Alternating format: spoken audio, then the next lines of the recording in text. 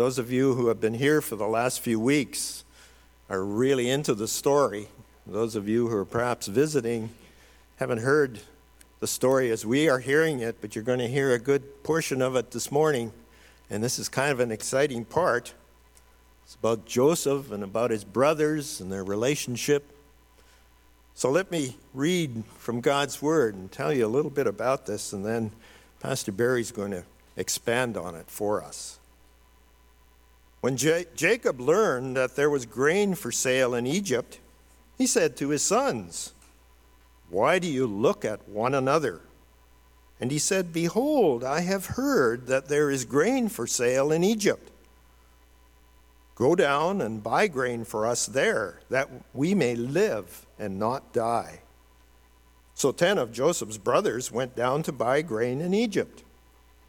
But Jacob did not send Benjamin, Joseph's brother, with his brothers, for he feared that harm might happen to him.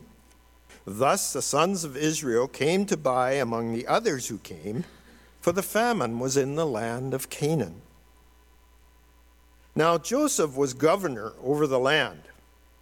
You know, I forgot to tell you where this is. It's Genesis 42.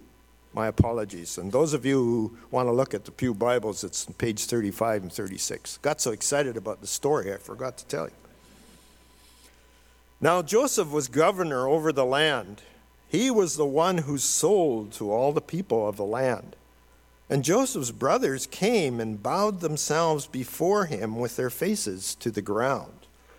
Joseph saw his brothers and recognized them, but he treated them like strangers and spoke roughly to them. "Where do you come from?" he said. They said, "From the land of Canaan, to buy food." And Joseph recognized his brothers, but they did not recognize him. And Joseph remembered the dreams that he had dreamed of them. And he said to them, "You are spies. You have come to see the nakedness of the land." They said to him, "No, my lord. Your servants have come to buy food. We are all sons of one man. We are honest men. Your servants have never been spies." He said to them, "No, it is the nakedness of the land that you have come to see." And they said, "We, your servants, are 12 brothers, the sons of one man in the land of Canaan. And behold, the youngest in this day with our father, and one is no more." But Joseph said to them, "It is as I said to you, you are spies. By this you shall be tested. By the life of Pharaoh you shall not go down from this place unless your youngest brother comes here. Send one of you. Let him bring your brother while you remain confined, that your words may be tested, whether there is truth in you. Or else, by the life of Pharaoh, surely you are spies." And he put them all together in custody for 3 days. On the 3rd day, Joseph said to them, "Do this, and you will live, for I fear God. If you are honest men, let one of your brothers remain confined where you are in custody, and let the rest go and carry grain for the famine of your households. And bring your youngest brother to me, so your words will be verified, and you shall not die." And they did so.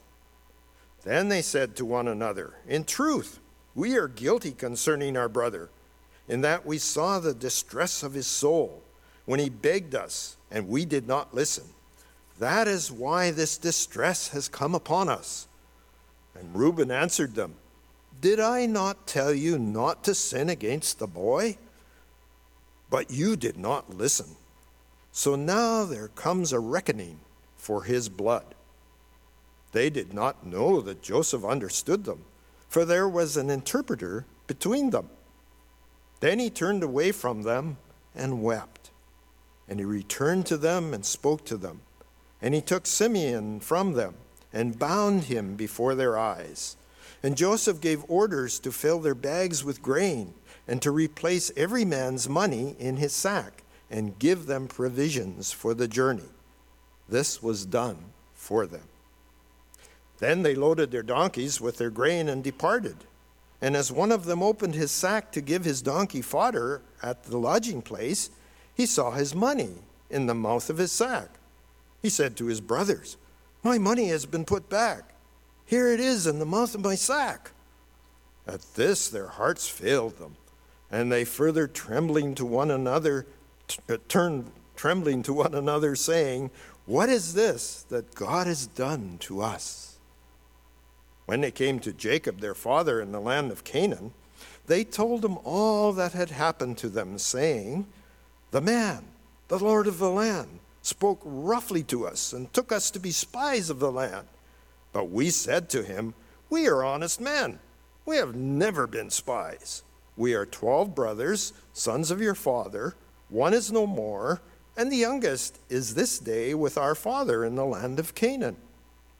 Then the man, the Lord of the land, said to us, 'By this I shall know that you are honest men. Leave one of your brothers with me, and take grain for the famine of your households, and go your way. Bring your youngest brother to me. Then I shall know that you are not spies, but honest men, and I will deliver your brother to you, and you shall trade in the land.'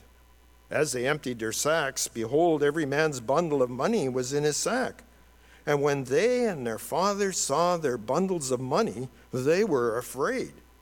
And Jacob their father said to them, 'You have bereaved me of my children. Joseph is no more, and Simeon is no more, and now you would take Benjamin.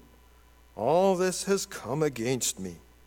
Then Reuben said to his father, 'Kill my 2 sons if I do not bring them back to you. Put them in my hands, and I will bring them back to you.' But he said, 'My son shall not go down with you, for his brother is dead, and he is the only one left.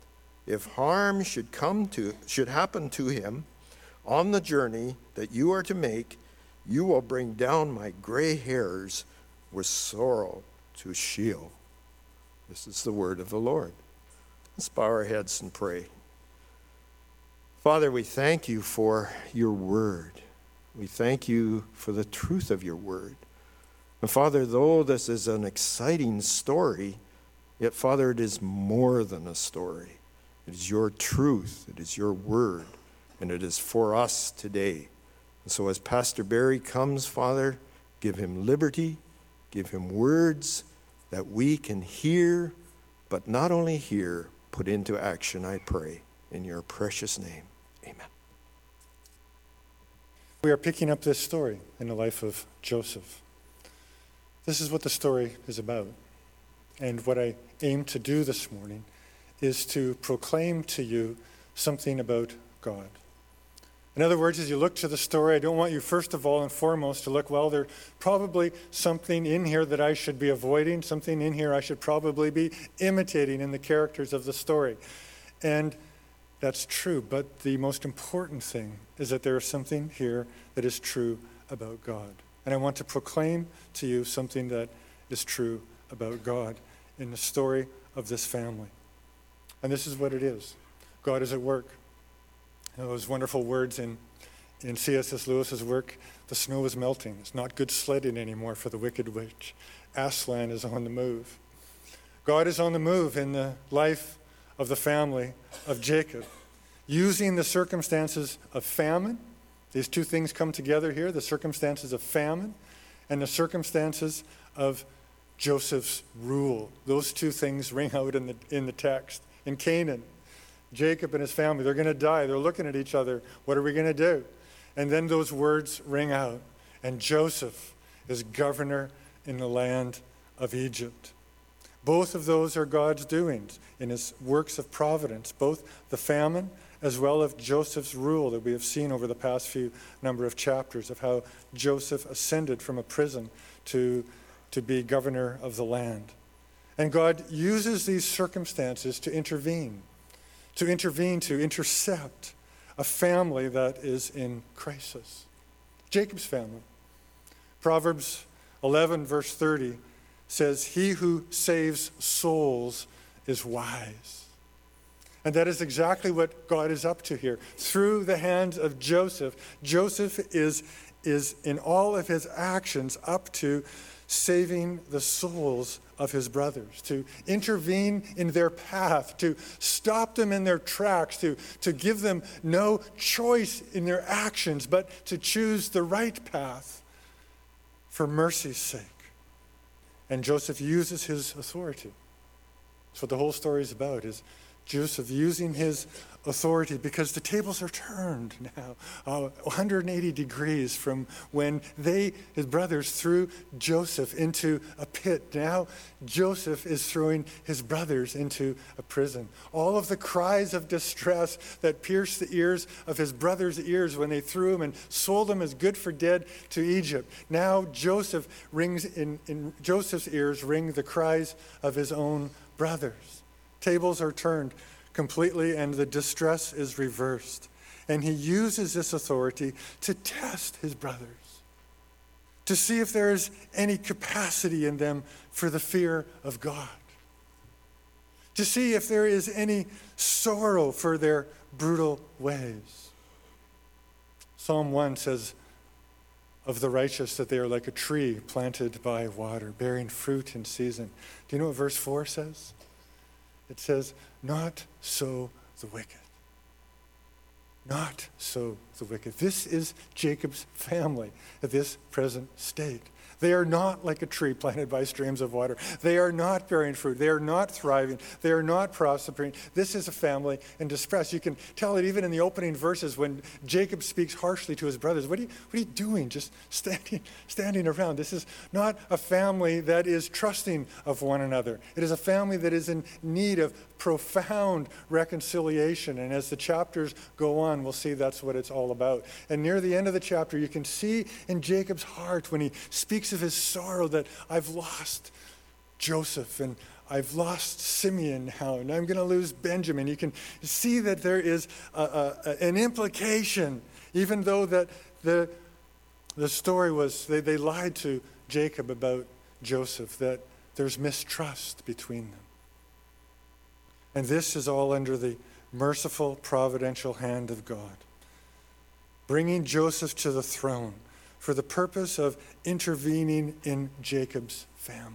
Now, I want to lift your eyes just for a moment off of the text onto the broader scope of the story of the Scriptures. And it's an important thing to do, that it's not about us, it's about God.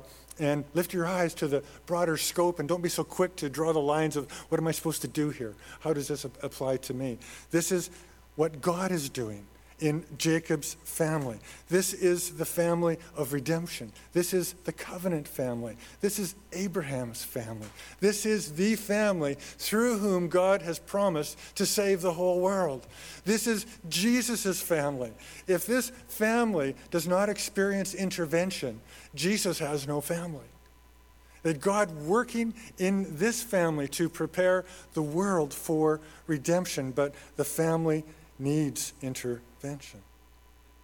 They are brutal. They are murderous. They are foolish. A foolish lot that appears to be no different than what God saw in Genesis 6 when God looked down upon the earth and he says that all the inclinations of their heart are only evil all the time. That's a pretty good description of Jacob's family at this point in their life. And this is a story of mercy. This is a story of all the mysterious workings of providence working to intervene for the purposes of redemption, ultimately fulfilled in the person of Jesus Christ, who wakes us up, who gets in our face, gives us no options of where to go, and says, wake up, man, will you fear God? And so in this story, these two storylines that we have been tracking along with, Jacob in Canaan and Joseph in Egypt, come together. They merge together and hold on, because God is doing something remarkable in the life of Jacob's family. A work of mercy, a work of redemption, and a work of reconciliation. God hasn't put Joseph on the throne merely to feed bellies, merely to provide for their physical nourishment and to keep them alive materially, but a far greater scope in the purposes of God, to heal their souls and to awaken their conscience. Here's the main point that I think the story is about. As I've already said, it is a story about God. In other words, the question of the text isn't, what am I supposed to do? The first and most important question of the text is, what are you like, God? It's how we read our Bibles, no matter where we are in the Bible. The question is always, Lord, show me what you are like. Reveal something of your character to me that I would see it. And in this story, that is what God is doing. He's revealing something that is true about himself. What is God like? God is a God who declares the future before it happened. And this story is about dream fulfillment. As it says, when the brothers are bowed before him, Joseph recognizes that, oh, I've already been told about this. God has already declared these circumstances to me previously in a dream. That's what God is like. He declares the future to his people, shows us how what he declares is fulfilled. Why? In order that we would trust him in the present. It's true of God's dealings with his people through all of his workings, including the present age. God has told us about the future in order that we would trust him with the present. The dream that God had spoken before of is being fulfilled right now in their lives. Secondly, God tests the hearts of his people. This is something that God does. He plummets the depths of their souls. And do they have the capacity to fear me? You can, as you read the story, you can hear the sounding of the depths of the brothers' souls to see what is there, like the ping that is there. It's just, what's going to return? What's going to come back in all of the circumstances that are presented to them? Will they trust me? Will they have the capacity to fear vertically, or do they only fear horizontally? So much of life calls upon us to fear horizontally. And God puts his people on earth. He puts his name on his people. I'm convinced this is the purpose of Israel, that there would be a witness for God on this earth that trusts in him. In the midst of all of the nations that trust in God. It's a very simple idea, but there are, like I say, so much pressure in our lives to fear horizontally instead of fearing vertically. Two simple points. The first one is dream fulfillment, and the second one is conscience awakening, that the story is all about. First of all, dream fulfillment. Use your imagination this morning. I'm sure you have already. Imagine the scene. The 10 brothers are on their faces before Joseph in Egypt as an Egyptian ruler. They don't know who he is. His identity is masked from them. All they know is that they're going to die if they don't get bread. And it is a clear fulfillment of Joseph's dream. In Genesis chapter 37, he says, I've had a dream. The dream is the sheaves of wheat that all come and bow down before me. And he said, well, I've had another dream. And the dream is that the 11 stars and the sun and the moon all bow down before me. And in fact, that is the circumstances in which the jealousy and the hatred of Joseph's brothers is stirred. And they throw him into a pit and sell him off into Egypt, which begins all of these perplexing circumstances of providence that get us to the place in the story where we are right now. That dream started the whole thing. And imagine what all must be in Joseph's mind now. They don't know who he is. And all of his power and all of his pomp and all of his authority. It's been probably 20 years. Joseph was a young boy of 17 years old. And now he's about 40. You know, there's a lot of transitions that go on in a man, especially to ascending to the throne. And Joseph is in a place of authority, unrecognizable from a young, weak 17-year-old helpless boy, now governor of Egypt. And he looks at these 10 heads bowing on the ground, bowing to exactly as the dream said. And he must go, oh my, oh my, look, what do we have here? Wow. And the light goes on in Joseph's mind. He knows exactly what's going on. And the story makes plain that Joseph recognized the fulfillment of the dream, which is a significant thing because all that Joseph now does in the rest of the story, it isn't animated by revenge. It's not animated by being vindictive. It's animated by Joseph's understanding that the dream is being fulfilled. And the light goes on in Joseph's head. And he understands what is going on. All of his hardships. And he has faced many hardships. We've read through all of these hardships. All of his abuse that he has suffered. All of his years in prison. All of the mystery and the perplexities of God's providence. All of the integrity that he possessed through all of those things was all of it for nothing. What's the purpose of it all? And now the perplexities of providence become the clear path of provision. He's the ruler in Egypt. He has grain. His family is starving. I am the redeemer of my family. I am the person who is ruling over my family in order to sustain them and to keep them alive. And God has given him power, absolute dominion over his family, not to destroy them. You see, you don't need to destroy wicked people. Wickedness destroys evil people. And that's the path that they're on. They're on a path to destruction, a path of self-destruction. So Joseph isn't working to destroy his family and not merely to give them grain. He's working to save them from their own self-destruction. He is what we all wish we had and what we have in Christ, a benevolent dictator. He's not capricious in what he is doing. He is wise. Proverbs says that the righteous act justly.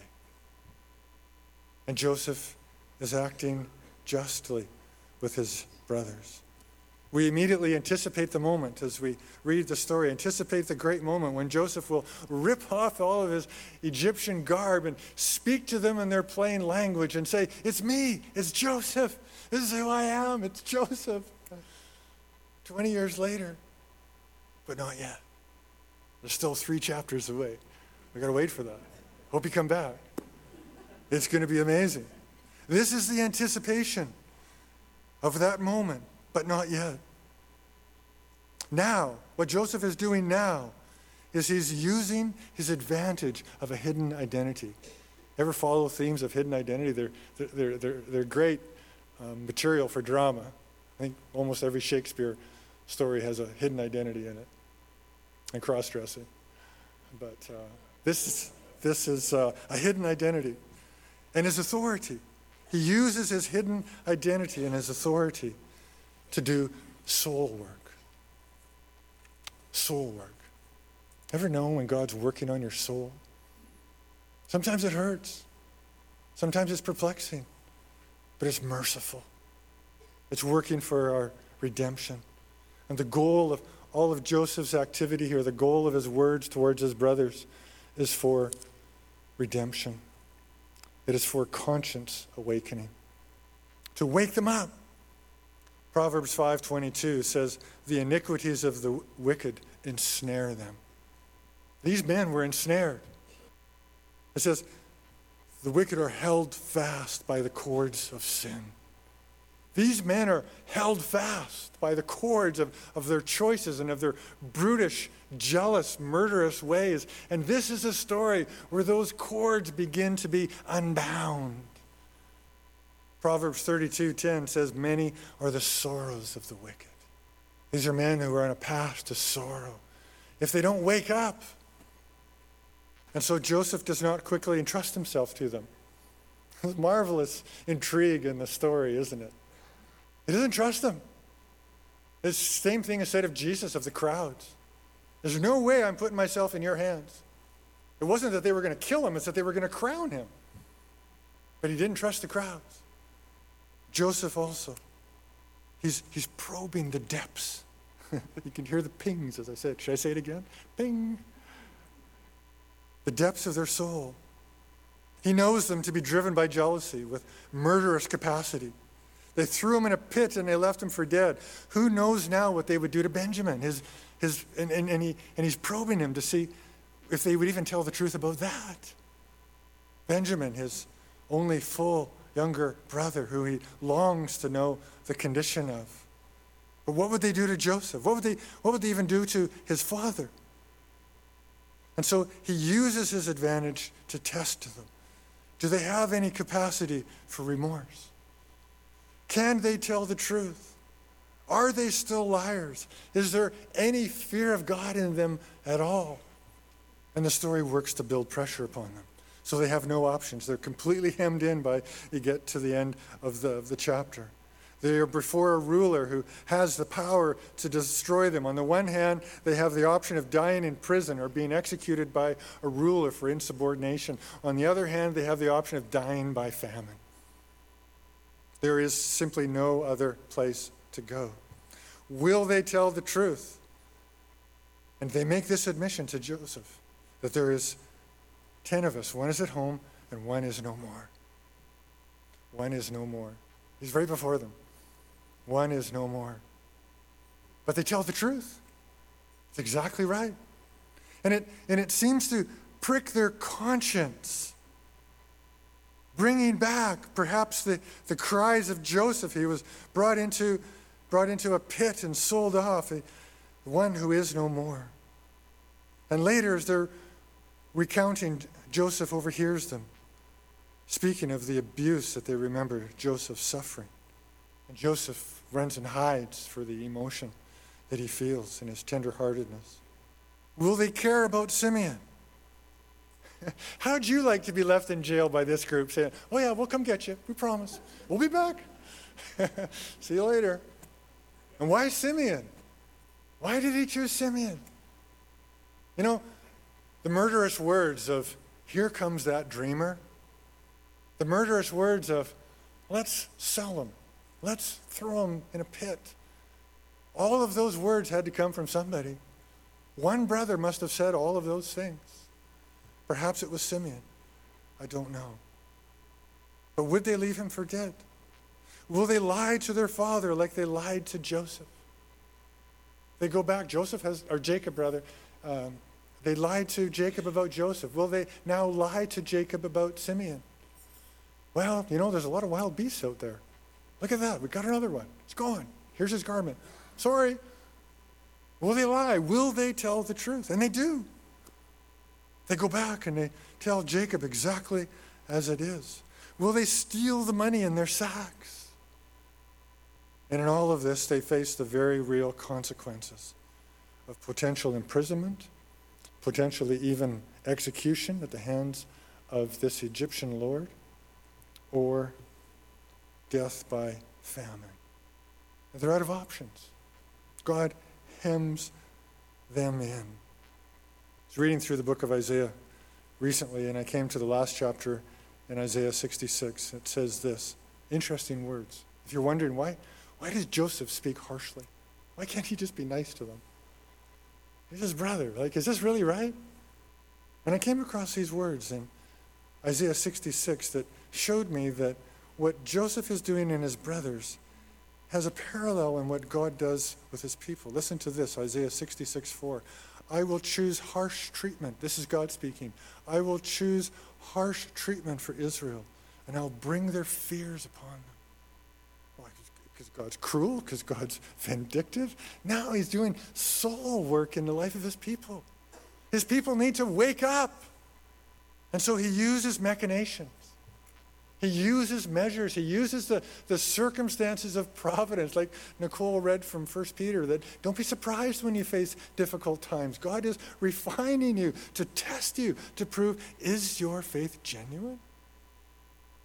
I will choose harsh treatment for them and bring their fears upon them, because when I called, no one answered. When I spoke, they don't listen. And they did what was evil in my eyes, and chose that in which I do not delight. And so it's merciful when God wakes us up, when brings someone like a Nathan into our life and says, you are the man. You are. You're right. I was asleep in a pig pen. And the youngest son wakes up. A rooster crows. And a Peter wakes up. All of these things are being used by God to intervene in the life of a family. And the beautiful thing is this, that all of the guilt that the brothers would become capable of feeling, and they're beginning to feel it here. They can feel the heat in this story. You can tell they're losing their courage in sin. They're becoming undone. And the beautiful thing is that all of the guilt that they are capable of feeling, Joseph would prove capable of forgiving. Isn't that a beautiful thing? There's no depth of guilt that they're able to feel which Joseph corresponding isn't have the willing capacity to forgive. And that'll be an exciting moment when we get to that part in the story. But so it is with Christ. We can say with the psalmist, search me, O God. Know me. Know every wicked way that is in me. You can be naked before the living, holy, almighty God. Plummet the depths of my soul. Awaken my conscience, because all that your conscience is capable of feeling, Christ is able to forgive. It's a marvelous truth. Come, let us reason together, says the Lord. Though your sins are as scarlet, they shall be made white as snow. Blessed is the person whose sins are forgiven, whose sin is covered. There's no reason to run. There's no reason to hide. There's no reason to cover ourselves. There's no reason to lie. That's the wonder of our conscience. It can be silenced. That's the danger of our conscience. It can be silenced tragically by constant sinning. Our conscience can be shut up. And it's the mercy of God when it is woken up. And all that it is awoken to can be cleansed. That was the second point, conscience awakening. I'm going to close by a couple of very practical things that I would like to apply. That we see in the brothers something that is still very true today, and it is this. Time does not heal sin, but God does. Time never removes guilt, but God can. It's interesting, Joseph in the last chapter we saw named one of his children, Manasseh, which has to do with him forgetting all of his hardships, all of his trials, all of the things that he's gone through. He's forgotten them. It was a mercy of God. But the brothers clearly haven't been able to forget. It's all there. It's all now ringing fresh in their ears. They have no silence in their head. They have no peace. Time does not remove guilt. Only God can remove guilt. Time is the devil's counterfeit for repentance. A week, 2 weeks, a year, 10 years, a lifetime, it'll go away. Time is the devil's counterfeit to repentance. About a year ago in the news, I was following a story of a man who was a serial killer in California. Remember that? He was a policeman in his vocation years earlier. And they discovered he's in a wheelchair now. And they discovered that this man was a serial killer 30 years ago. They brought him into court. They brought him into court and they didn't say, well, you know what, it's been 30 years. It's okay. Time heals stuff, No, they brought him into court. And they brought every single offense to him. Said, you were guilty of these crimes. Time does not heal the guilt of sin, but God does. The Apostle Paul in Romans 2:4 says that the kindness of God is to lead us to repentance. Second thing is this. Joseph intercepts his brothers with these words. If you do what is right, I fear God. It's a turning point in the story.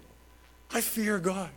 It's such a simple thing to say, but it's exactly the thing that was missing in his brothers' lives. Exactly the thing that he was plummeting their souls to see if they even had the capacity for it. I fear God. Through his interpreter.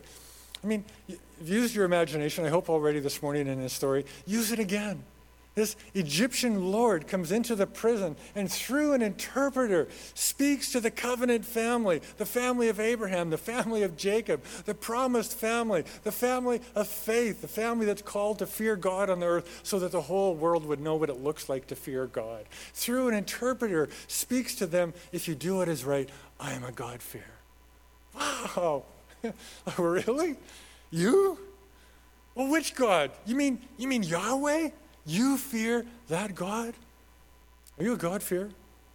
Do you know people who fear God? I have made it a life discipline to try to spend time with people who I know fear God more than I do. And I can't tell you what a help that has been through the course of my entire life. Helping me, guiding me, showing me what does it look like to fear God. But it's such a simple thing, and in our culture is more and more silence, more and more feels like boldness, more and more feels like it's not allowed, more and more feels like it's offensive to the people around us. The simple idea that I live in this world as a God-fearer. Don't underestimate the power that God is able to use in the awakening of a soul by the simple idea, I fear God. Joseph doesn't accuse them of their crimes against him. He doesn't harangue them. He doesn't use his authority saying, you did this and you need to say you're sorry and that. He simply says these words, and it rocks their boat. They're completely undone after this. They open their sacks and they go, yeah, it's God, all right. He's done it. And Joseph simply interjects these words into their hearts that reaches the depths of their souls. I am a God-fearer. And so don't underestimate the power of wherever you go. You're not going to have wisdom for everybody, for all the questions they have, perhaps. And don't be intimidated by entering into relationships and ministry opportunity, whether it's at camp this summer, whether it's at our kids' camp this summer. The opportunity to be around children. And let them see there are people in this world who fear God. And they are like trees planted beside living waters that bear fruit in its season. Not so the wicked. Would you please pray with me? Let's pray. Gracious and mighty God, help us through these stories to know your mercy and grace in our own lives. Thank you. Thank you for our conscience. Thank you for how wonderfully we are made in your image. And I pray that we would lay hold of Christ as our only sole hope, our Redeemer, our Savior, a merciful one to us. Prayed in Jesus' name. Amen.